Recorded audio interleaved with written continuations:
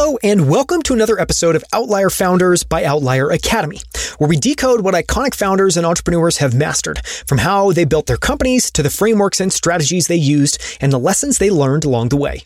I'm Daniel Scrivener, and on the show today, I'm joined by Justin Mayers. Justin is the founder of a number of companies, including bone broth maker Kettle and Fire, America's #1 keto brand Perfect Keto, and the non-alcoholic wine brand Shirley Wines. Each of these companies alone does tens of millions of dollars in revenue each year, and on top of that, Justin is also a venture partner at Long Journey Ventures.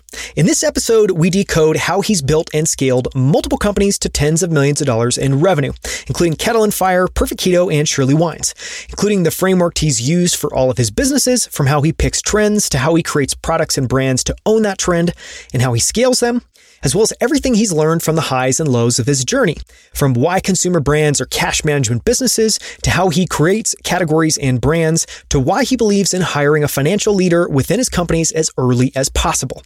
You can find a searchable transcript of this episode as well as our episode guide with ways to dive deeper at outlieracademy.com/144.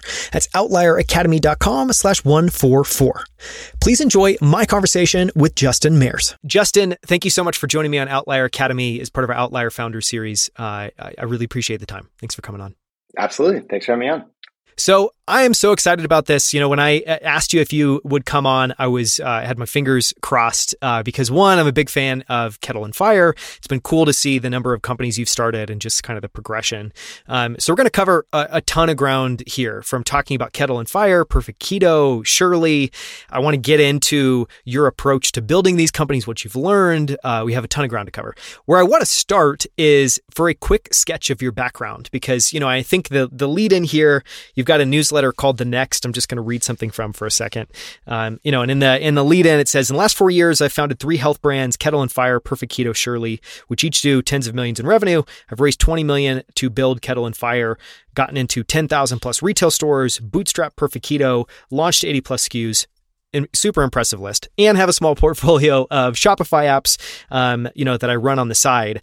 That's just in the last 4 years. So take us back earlier on and paint, kind of connect the dots and help give us a sense of your journey. Yeah. So thanks so much for having me, first off. So where should I start? How early? Man, I mean, wherever you think is an interesting moment in time. I don't know if there's anything formative in your youth. I know in college you experimented with paleo that probably led to some of this. So wherever makes sense. So I think that a lot of this stuff probably started where I grew up in DC.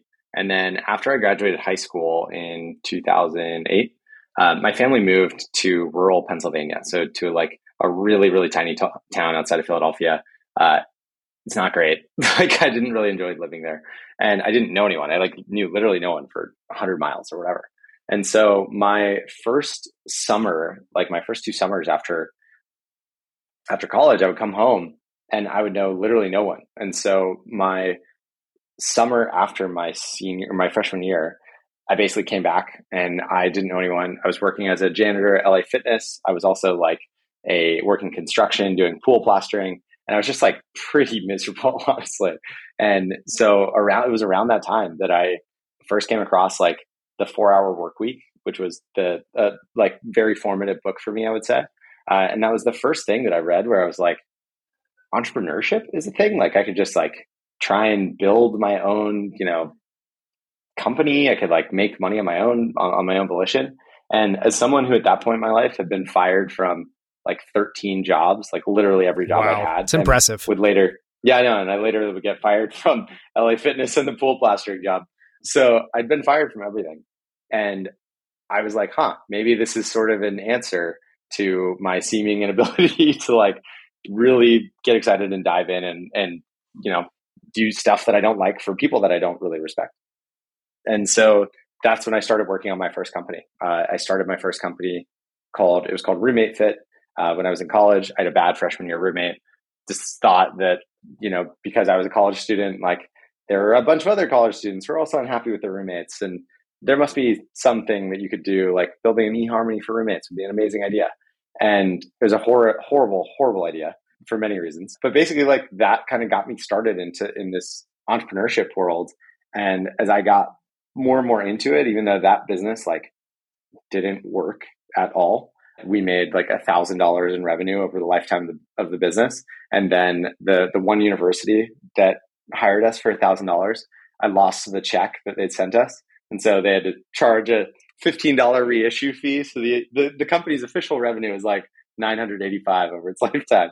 But yeah, I mean, that got me started on this like broader journey of figuring out how to be an entrepreneur, how to build companies, how to do all this kind of stuff, which has been like very rewarding in general. Yeah. We're going to talk about, the companies that you've been building over the last 4 years, but I understand, at least if I'm getting it right, it's kind of foggy from doing the research, but I think you started a company that got acquired. And so maybe one way of asking the question would be, talk a little bit about the first time you had a company you founded or were a part of and it was successful, maybe what you learned from that experience. Yeah, totally. So after starting Roommate Fit, I went out to San Francisco. I was working with another startup that was in the Pittsburgh area where I went to school. And when I was in SF, I met a guy that was just starting to do a roll up in like 2012, I guess this was, where he was buying different software businesses, SaaS businesses in 2012, rolling them up and, building like a portfolio of these things. And so he was 36, 37. He'd been successful. He started multiple companies that had done exceptionally well. And he was basically like, hey, do you want to come work with me and help build this company?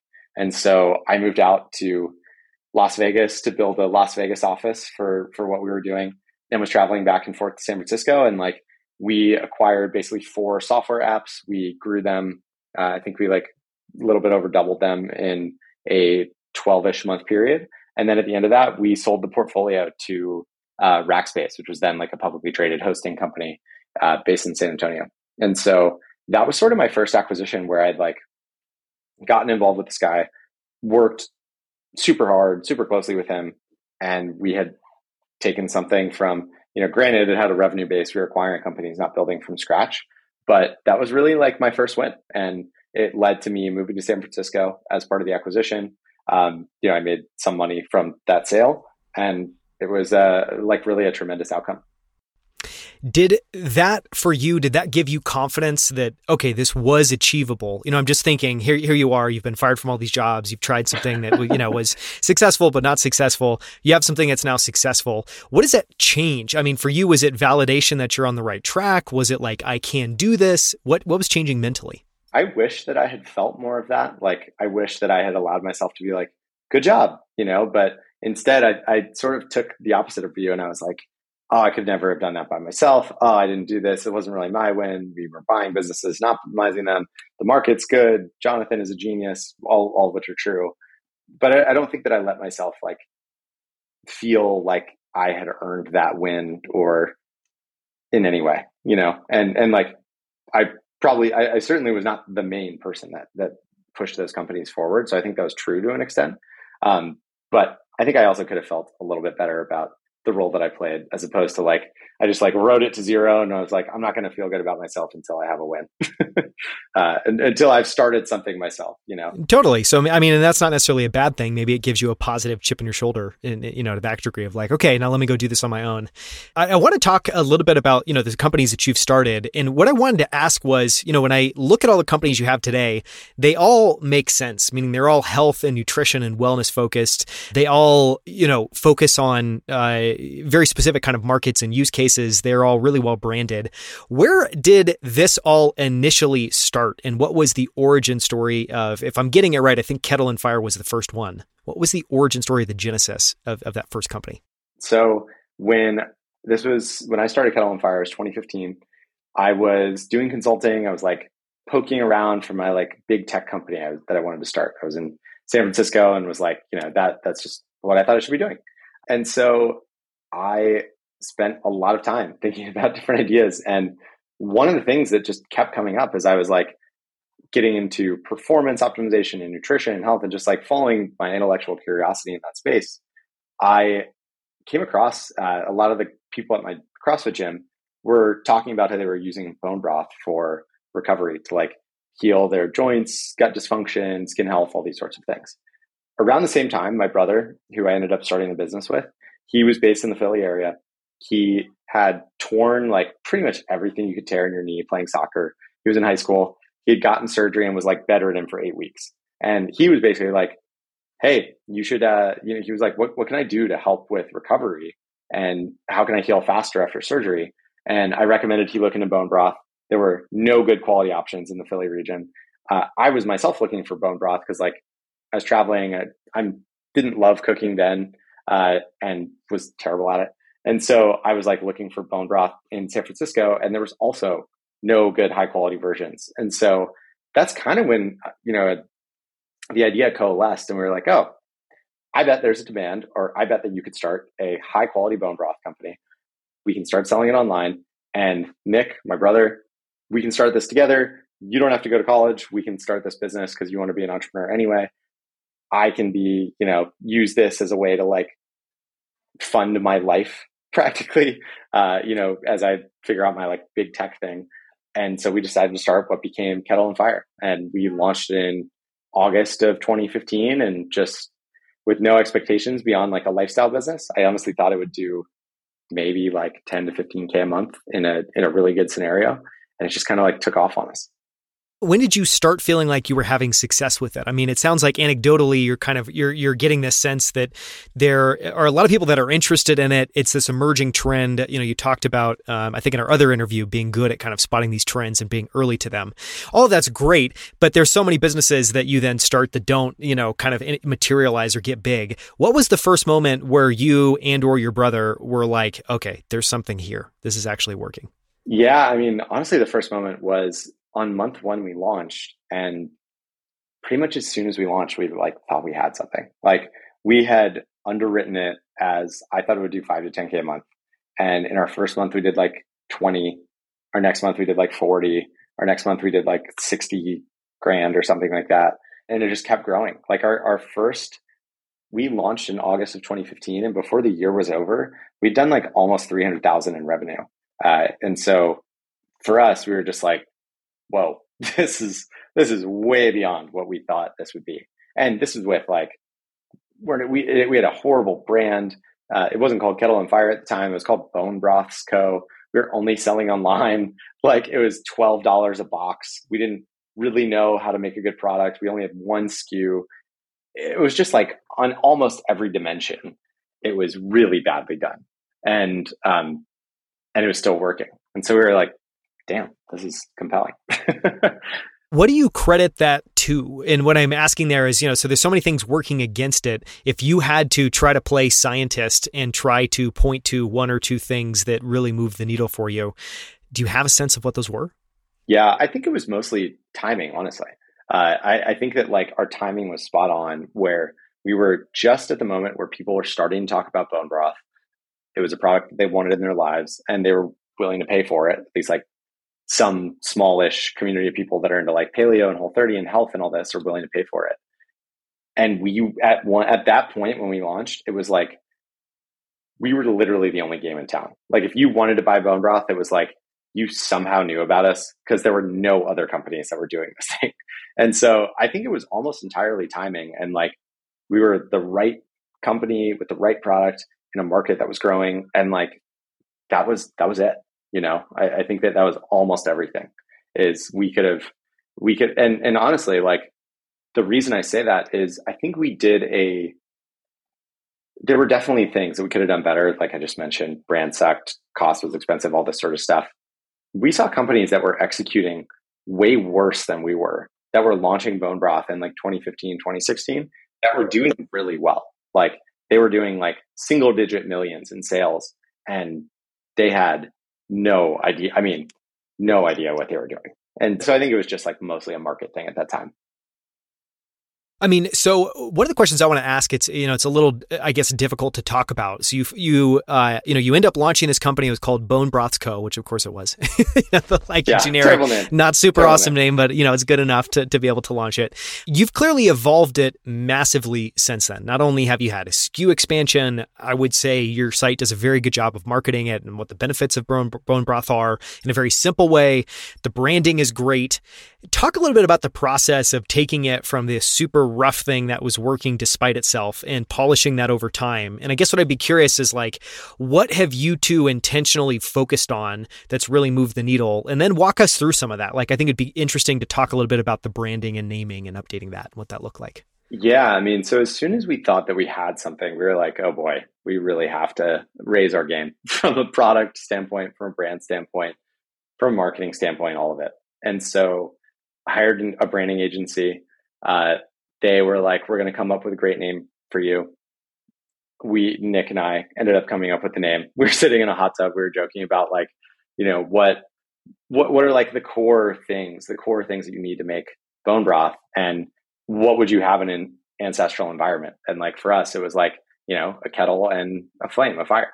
And so we were like, oh, that's kind of a cool name. Sounds sweet. We should maybe look at using that. And that's what we went with. Can you share some of the names that you did not go with? Yeah. So they wanted us to go with Stocksmith was one of the names, which is not horrible, but not amazing.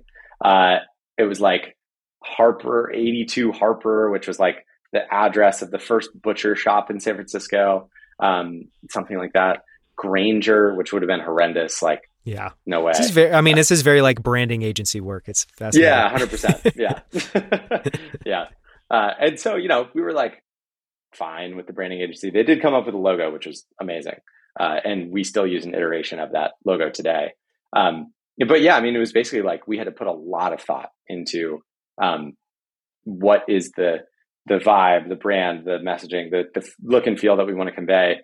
And in those days, our first Kettle and Fire brand was like black and orange and red. It was like, I thought it was selling to like CrossFitters who want to drink bone broth. And the iron law of e-commerce across everything I've ever started is like, I start a thing thinking I'm selling to people like me, and it's always 45-year-old women that are buying the product.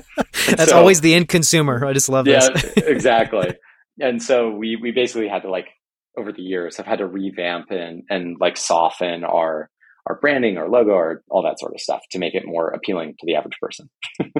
I mean, it's a really interesting point, and I want to talk about that just for a second, because I think part of, what I'm trying to think of when coming up with these questions is what other direct-to-consumer kind of health-focused founders might want to know. And that is very, very, very common. Starting out thinking, here's the audience, you're kind of, tailoring the aesthetic perfectly that way.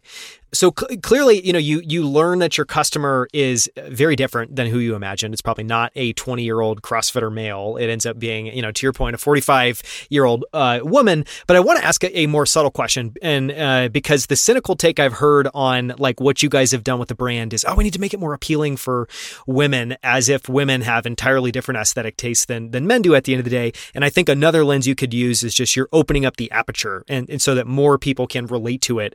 Is that how you guys have thought about it? Is there a philosophy with which you've changed the aesthetic to try to make it more relatable?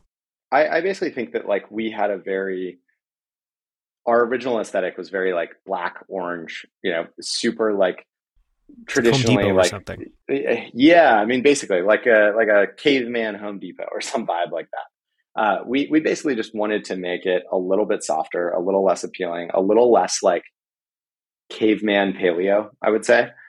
Where the first iteration was very like, kettle, fire, like broth, bone, blood, all this sort of stuff. It was like a weird vibe, and not a weird vibe. It worked at the time, but yeah, just specific. Now as specific. And now as we've like broadened, as more people have understood sort of the health benefits of bone broth and the like, we've increased the number of people that we think our brand talks to. Now we have multiple different colors. We have much softer color palette. We have like a friendlier, more approachable font.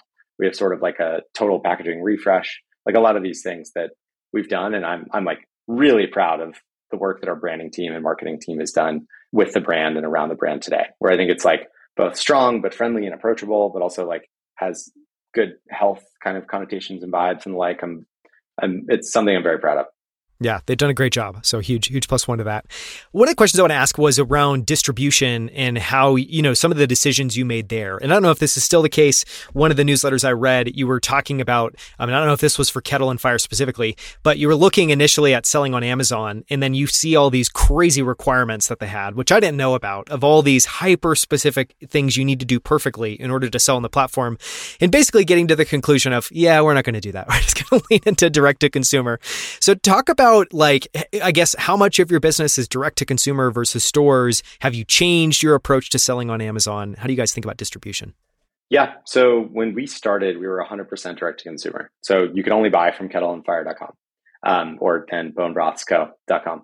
And so when we started, that was all of our business. As we moved on, in our like second year in business, we got into 50 Whole Foods.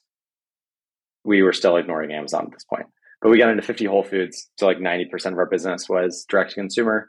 Our third year, we got into all the Whole Foods. And so it was like, okay, we're now 70% online.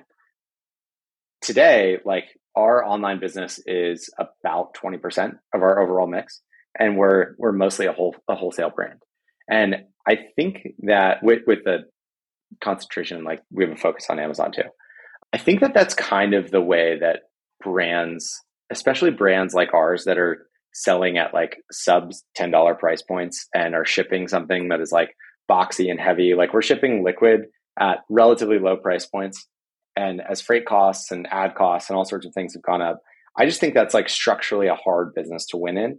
And when people are like buying broth or stock or whatever, generally they're just going to their local grocery store to buy that thing. Like it's a repeat thing. You're almost always like, oh crap, I'm out of broth or stock. I'm going to go to the store and get some. Very rarely are you in the mindset of like, I'm going to make the best soup 4 days from now. And so like, I need to go online and order a Kettle and Fire right now. No, I've never done that. Yeah, right. And so it just like, we kind of knew from very early on that just based on the number of like cancellations of subscriptions we got where people would say like, I have too much bone broth. I never remember to buy this when I need it. I can't wait like a week for shipping, all this sort of stuff.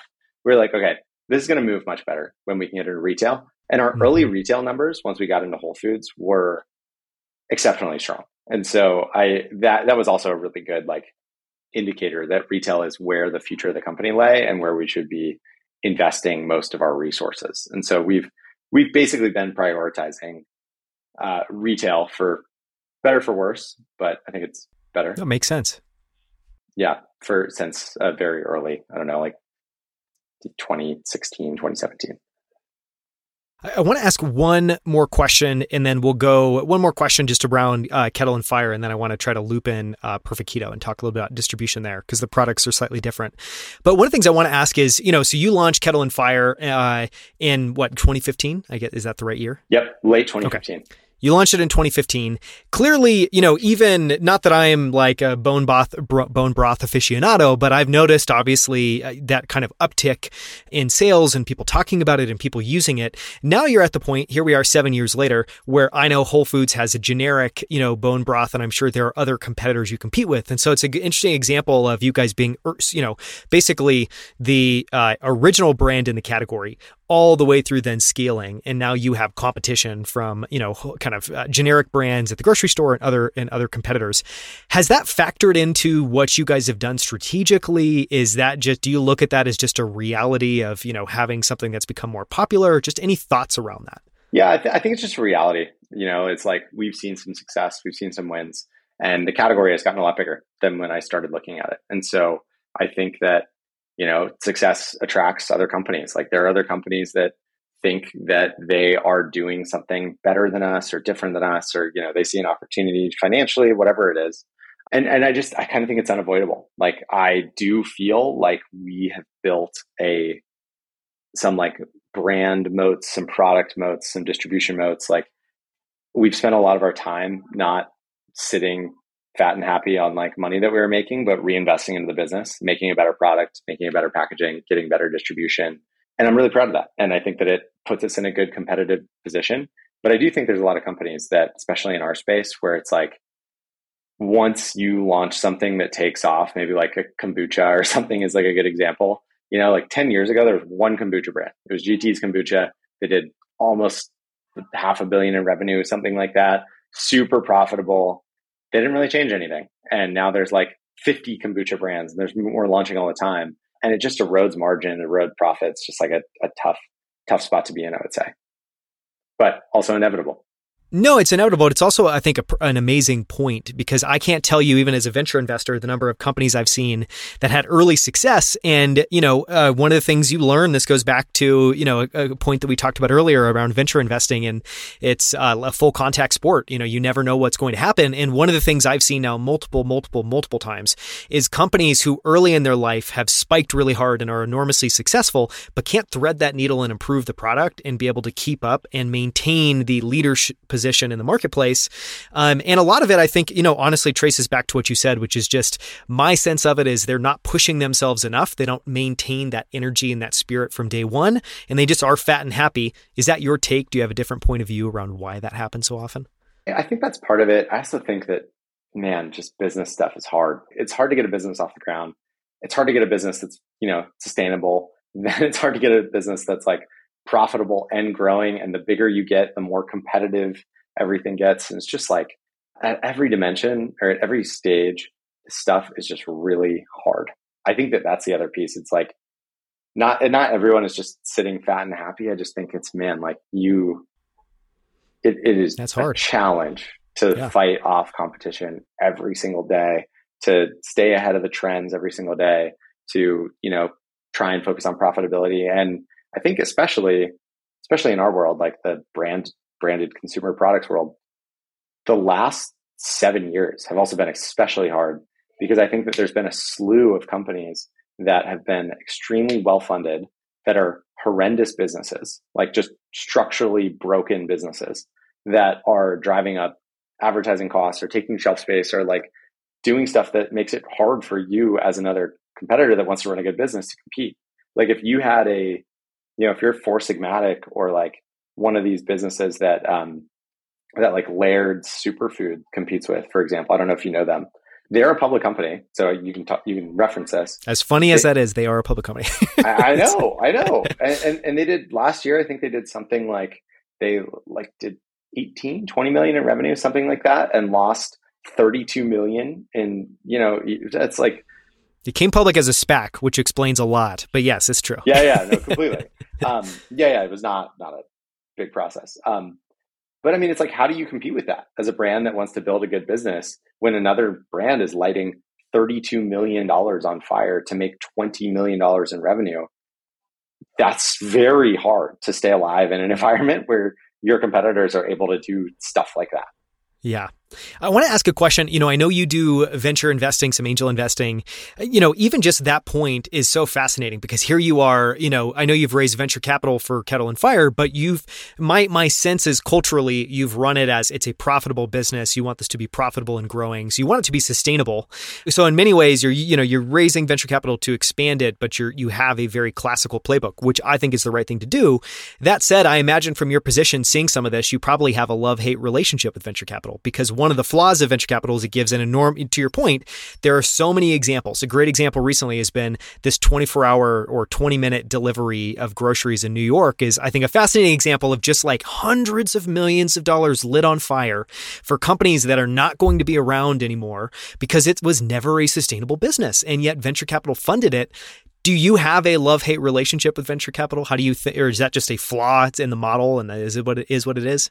Yeah, I mean, look, I don't actually think it's a flaw in the model. I think it's a beautiful thing in some ways that people can allocate risk capital and like trying to build amazing, cool things that if they worked, like there's a huge payoff. Like I think that there should probably like on the overall sphere of like how we allocate money as an economy, we should probably put more money into like likely to fail, but if it works, boy, will that be transformative for society type projects. And I think venture capital does a really good job of that. That said, though, I think that the problem or a problem in venture is that people use venture capital to describe venture investing in small companies across sectors, which I think is kind of crazy. Like when it comes to consumer, people will say like venture capital invests in, when it comes to consumer products like Kettle and Fire, Perfect Keto and the like.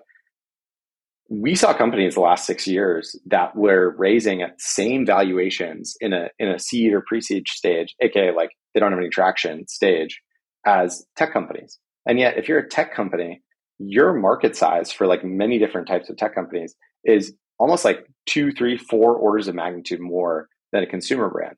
And yet, if you're starting out at the same playing field, like it makes no sense that a pre-seed, no traction, like, I don't know, raisin brand competitor, is raising at a $10 million valuation when that is likely to require a lot more capital, be structurally a worse business than like a 90% plus profit technology business, and an amazing exit for like almost any brand in consumer is like south of like $300 million. Like there are not that many exits. You can look over the last decade that have gone for more than $300 million. And so I think that tech is different. Like you get an Uber, an Airbnb, a DoorDash, like every single cycle in tech. Like every year, multiple multi-billion dollar companies go public that are in the technology space. Like I think that the venture math pencils out when it comes to technology. I think that in consumer, people have to be much more disciplined and much more valuation sensitive. And I think that for the last 7 years, they really haven't been. And I think that has made it like harder. It's made it hard to invest in consumer brands for me personally, but I think it's made it harder as like a operator of a consumer brand too, where you have had venture, investors that haven't agreed with everything that I just said. And so they're throwing money at money losing brands that don't have any plan to be sustainable and like structurally are not able to either be sustainable at their current cost structure or may not even be able to survive at all outside of investor dollars. Yeah, I mean, so well said. That's definitely going to be a clip that we will extract because I think in a couple of minutes you've made an incredibly compelling point. Just the one thing I was going to add on to that is one of the thoughts I've always had is, somewhat similarly is I've met with hundreds and hundreds of founders now, and over time you start to really get a sense for just the number of founders that are looking to raise venture capital that honestly are not running a venture scale business, and you can start to identify that mismatch. But I feel like that's one of the I don't know. Like once you spot that, you see it everywhere. And I think what I mean by that is exactly what you're saying. Like, yes, you can raise venture capital or you can raise money from other people and you can call it venture capital. But if you don't have a venture scale business, one, you shouldn't be signing up because you actually can't generate the return profile. It's not going to be fun for you. It's not going to be fun for your investors. But also I think to your point, it's like getting way too loose with the term as opposed to trying to be precise with it, more prescriptive about what it is. Yeah, completely. I mean, I think that it sucks. It sucks when a startup raises venture and they're not a venture scale company. It like sucks for the investor who doesn't have a way to get their money out or loses it. It sucks for the founder who sucks most for the founder.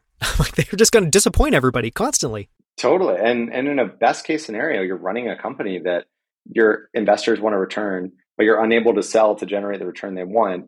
And it's profitable. And so it's like, what do? Do you just run this thing for 5, 10, 15, 20 years? Like, what do you actually do? It's kind of tough. And I think that probably there's going to be a lot of founders over the next like 5 years that find themselves in this position where they have to decide, do I step away from a profitable business where I raise venture? Do I try and sell it even at a discount because like I want to do something else? Do I keep running this indefinitely to try and like get my investors a payback? Yeah. Do I tell them I'm going to now pay them in dividends and it's not going to be a sale or a liquidity event or whatever it is, because that's not going to happen. Yeah. It's like, I think there does need to be more innovation in terms of how companies can reach a final state after raising venture. I want to ask a totally different question, and then I want to talk about the kind of origin of Perfect Keto and Shirley. So we talked about all the things that have gone well for the most part. You've brought up quite a few things that haven't necessarily with Kettle and Fire, but for the most part, it seems like it's done enormously well. On the flip side, what have been the biggest lowlights, misses, and mistakes? What have been the painful lessons that you feel like you've learned for Kettle and Fire? Yeah. We've had a lot. I mean, we've had a lot on the hiring side, notably. There was a long period of time, multiple years, 2.5 years, probably 3 years, where I didn't think that a finance team was important. And so we didn't have a finance team. We didn't do any cash projections. We didn't know our numbers really that well. We didn't have billing, collections. We didn't have anything. And so when I finally had an advisor knock some sense into me, he had a bookkeeping team that he knew well, dig into our books. And I was like, fine, whatever, we can do this. I don't think this is necessary. I think this is stupid. And we get on the phone call and he's like, so you realize that you have $800,000 that different customers owe you that they've just not paid you and you've sent them product. And we were like a tiny company at that point. And I was like, I didn't. Like, I had no idea. Collections are a thing. I haven't been thinking about that at all. And at various points in, not appreciating finance meant that we didn't have, like, all of consumer specifically is a cash flow management business. And we didn't have our handle on that. And so that almost killed the company, like, probably twice. And that was entirely due to me massively undervaluing the finance function in a way that was like so unbelievably stupid. So that was a big one. Another big one was just like, it's been beaten into my head multiple times to hire domain experts. Like, we were building our own production line at one point, shortly after we raised money. And we had like not really a domain expert, but someone who like said that they knew what they were talking about, who was managing that build out. And basically, like, as we dug in, it turned out he wasn't. And we ended up burning an extra like almost $2 million that we didn't have to burn just because like the line wasn't ready in time. We'd made investments thinking it would be. We had to like hire a second engineering group to fix the first one. So it was just like this mess. And so that was a really big like learning lesson for me, is like trust but verify, and also make sure that you're trusting someone when it comes to this is a super important task that we cannot get wrong and that requires a lot of domain expertise. Hire someone with domain expertise. Like, don't try and pass it off. You don't win any points for like passing it off to someone who's never done this before. Yeah. I mean, the other point that I've heard on that same note is when you're looking for a domain expert, look for someone that's done exactly what you're looking to have done, ideally at a higher level. And then you're bringing them kind of down market, as opposed to what a lot of people do, which is they're trying to swing for the fences, make a bet on someone that could potentially do it, but hasn't done it before.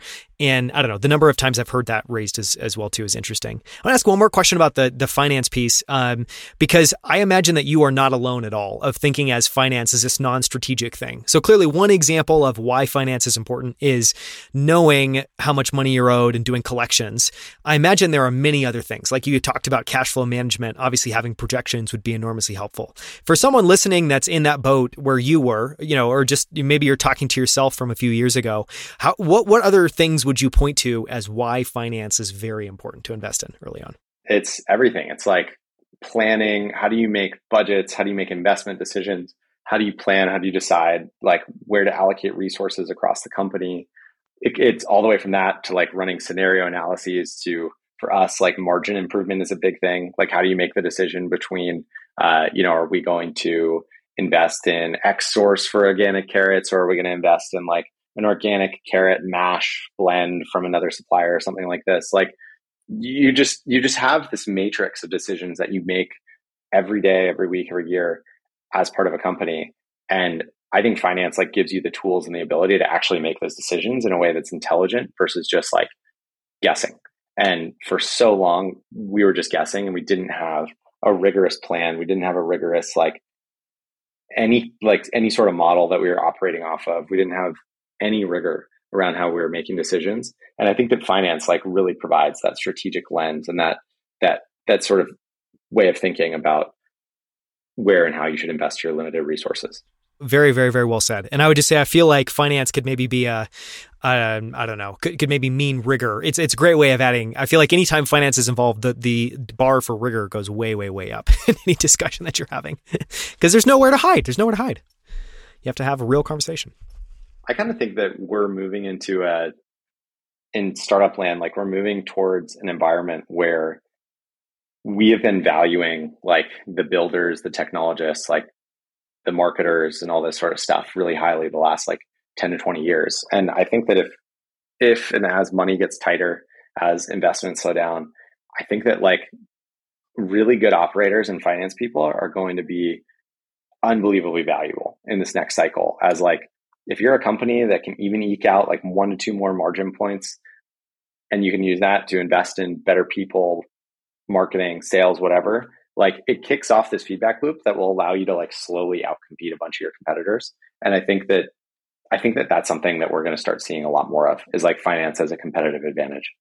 Totally. And as people focused on compounding and, realizing that even a couple of percentages compounded over days and weeks and months and years adds up to a massive, massive changes over time. So we've talked now a lot about Kettle and Fire. We've talked about some of the lowlights, some of the mistakes. I want to now talk about Perfect Keto and Shirley. And these are just two of a couple of the things you founded. Talk a little bit about why you founded those and maybe what you did better or differently, or what you learned from Kettle and Fire that informed the approach there. Yeah. So unfortunately, I started Kettle and Fire and then I started Perfect Keto like 18 months later. And so a lot of these things that I'm talking about that were lessons from Kettle and Fire, I felt like I learned or got hammered home at the same time at Perfect Keto. God, you learned them twice. Yeah, but at the same time, it was horrible. Like around the same time I learned that we should have a finance team at Kettle and Fire, it was becoming blindingly obvious that we should have a finance team at Perfect Keto. Just brutal. And so both of these lessons got pounded very hard into my head. But yeah, I mean, I think that we learned a lot about how to operate a business generally, how to hire, train, build culture, innovate, think about products, think about market sizing, think about where to invest resources. And I think that I feel very fortunate that I was able to look at two businesses at roughly the same time and extract learnings from each of them and then apply some of those learnings to the other one. That was a really, really valuable thing. And I think coming out of that, I felt very comfortable when we started Shirley, feeling like this is much more of I felt like we identified a trend. We did a better job on the branding up front. We kind of were more thoughtful about distribution and marketing and team and all these sorts of things than we were in the early days of Kettle and Fire. And Perfect Keto. We made a finance hire as one of our first 10 hires. The CEO and my co-founder at Shirley is doing an incredible job. He was the president at Perfect Keto and has a finance background. And so I feel like a lot of the learnings that I had from Kettle and Fire and Perfect Keto sort of Shirley got the brunt of those. And I kind of learned bad, lessons across both KNF and Perfect Keto at the same time. Yeah. Well, it's maybe Shirley, maybe Shirley has tailwinds as opposed to the other businesses having headwinds. And, it's a nice thing to have. It's a nice thing to be set up for success and have an idea of what you're doing from day one. I want to close by talking about a couple of the things that you cover in your newsletter. We will link to this in the show notes. I'm a huge fan, just going through a couple of the things that you've, printing them out, going through them and reading them to kind of prepare for this. I think your newsletter is awesome. One of the things you talk about inside there that I really love, just because you got very specific with it and you have a unique approach I haven't heard other people share, is your annual review and goal setting process. And, I think this started in 2012 or 2015. It's been quite a number of years that you've done this and you have a unique approach. I don't want to give it away. Can you talk a little bit about why you do the annual review, maybe what that looks like? And then I thought your process for how you set goals was also really interesting. Just touch on those. Yeah, so I use sort of I've gone through a couple iterations of an annual review, but the one that works for me now is sort of taking a couple of days at the end of each year and just taking stock of what went well for me this last year. I have some metrics that I track, net worth generally at a high level, some relationship health stuff, certain lifts, body weight, just some high level metrics, amount donated to charity and the like. And then I have a metrics driven piece. Then I have this more subjective, what were my favorite moments of this past year? Looking at my calendar, what brought me a ton of joy? And then I kind of do a full calendar review and I go, what brought me joy? What was a total waste of time that I wish I hadn't done? And how can I get more of the things that brought me joy in the next year and make sure and create a list of absolutely do not do this list of things for future years. And so one of those things that I realized a couple of years ago, just to give you an example, is that I really don't enjoy going to big conferences. I love going to small, less than 50 person events. Big conference, I get drained. I don't enjoy it. I don't meet that many people. It's not my thing. And so moving in this year, I was great. I'm not going to go to any big conferences and I'm going to feel totally comfortable saying no to a bunch of these things. And that's made me slightly happier, So I do that. And then I kind of move into a goal setting period where once I have a sense of what did I enjoy last year, what went well for me, what do I want to start, what do I want to stop, what do I want to continue moving into this coming year, then I kind of have this goal setting process, look at goals that I set last year. How did I do on them? And I think about goals in a couple areas. It's like randomly this tweet that Naval sent like a couple years ago has just been like lodged in my head since I read it, which was just it's like a fit body, a calm mind, and a house full of love. Like these things cannot be bought; they can only be earned. And that's actually the framework that I use for setting my annual goals, which is like, what are my physical, like body goals? What are my kind of like mental, emotional, spiritual goals? What are my relationship goals with, my fiance, my friends, my family, and the like? And then I have a business category, and I just kind of go through and I say like, what are the things that are important to me and goals that I want to accomplish this year in each of those categories, and then write them down. And every month throughout the year, on one of the first, I should do my annual review or my goal check-in at some point this week. It's early October.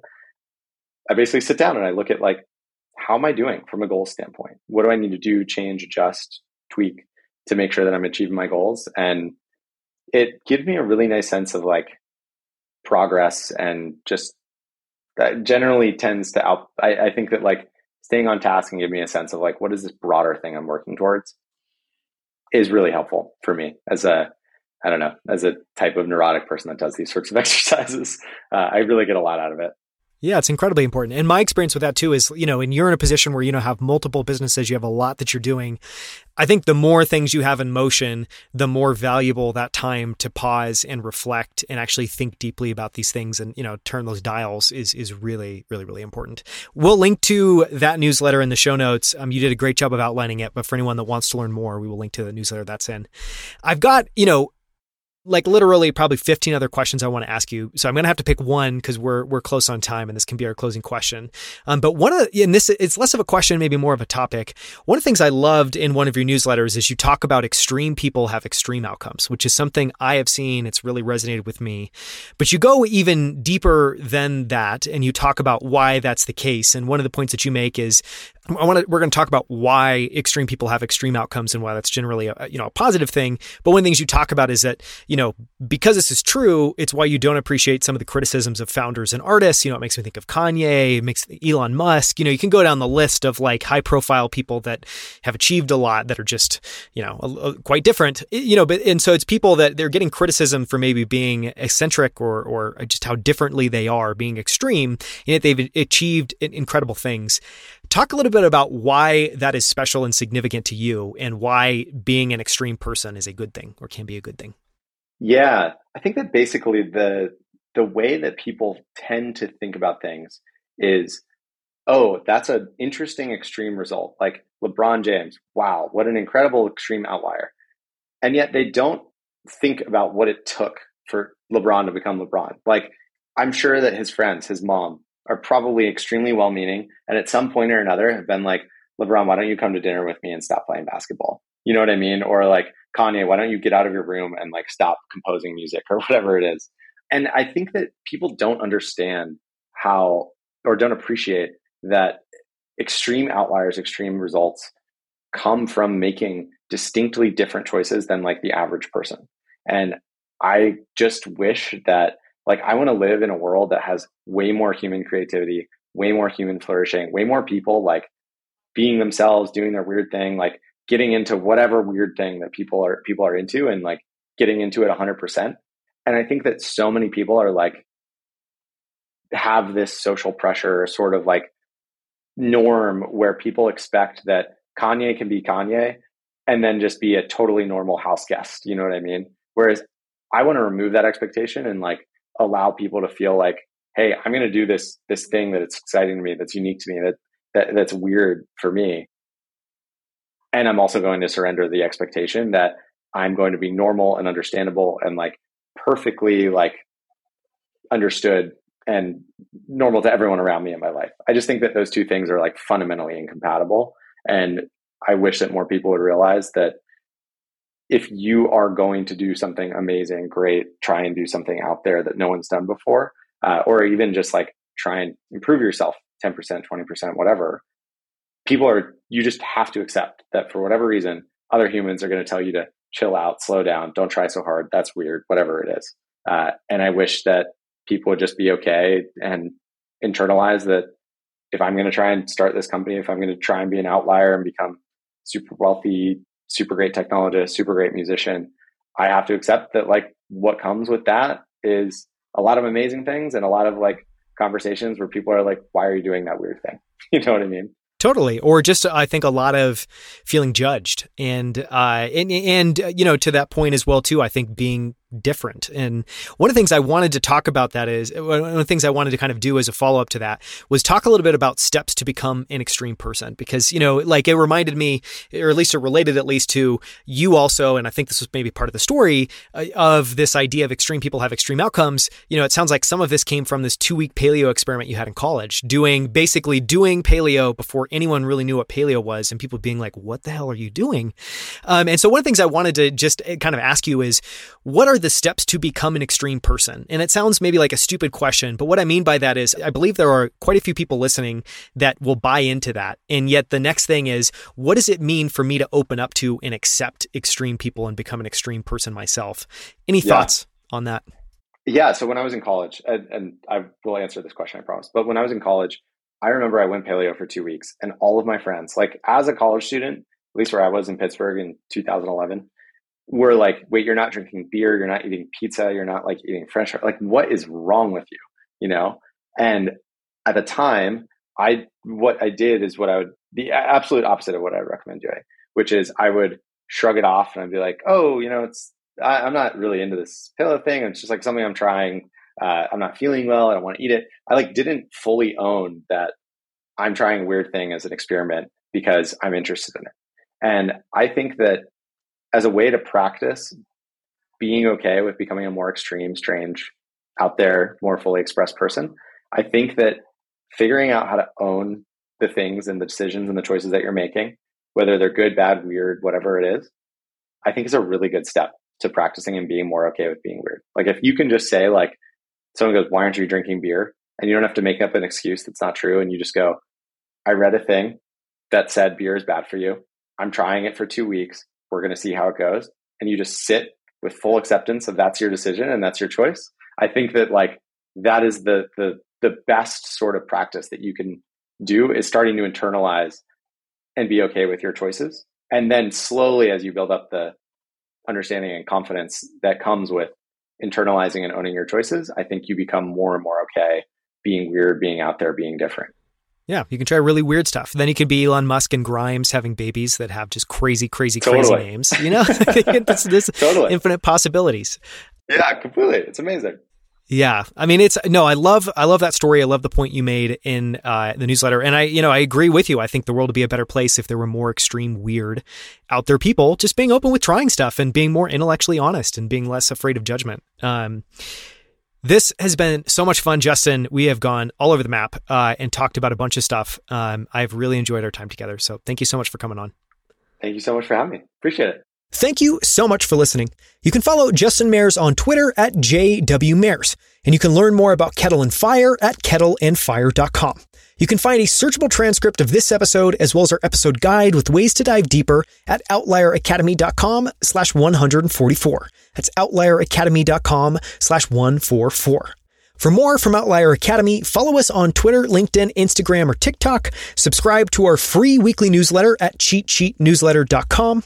Subscribe to our YouTube channel at youtube.com/Outlier Academy, where we share all of our video interviews as well as our favorite clips from every single episode, including this one, or visit outlieracademy.com for more incredible Outlier founder episodes, profiling incredible companies like Forward, 8 Sleep, Common Stock, Varda Space Industries, Superhuman, Primal Kitchen, 1-800-GOT-JUNK, and many, many more.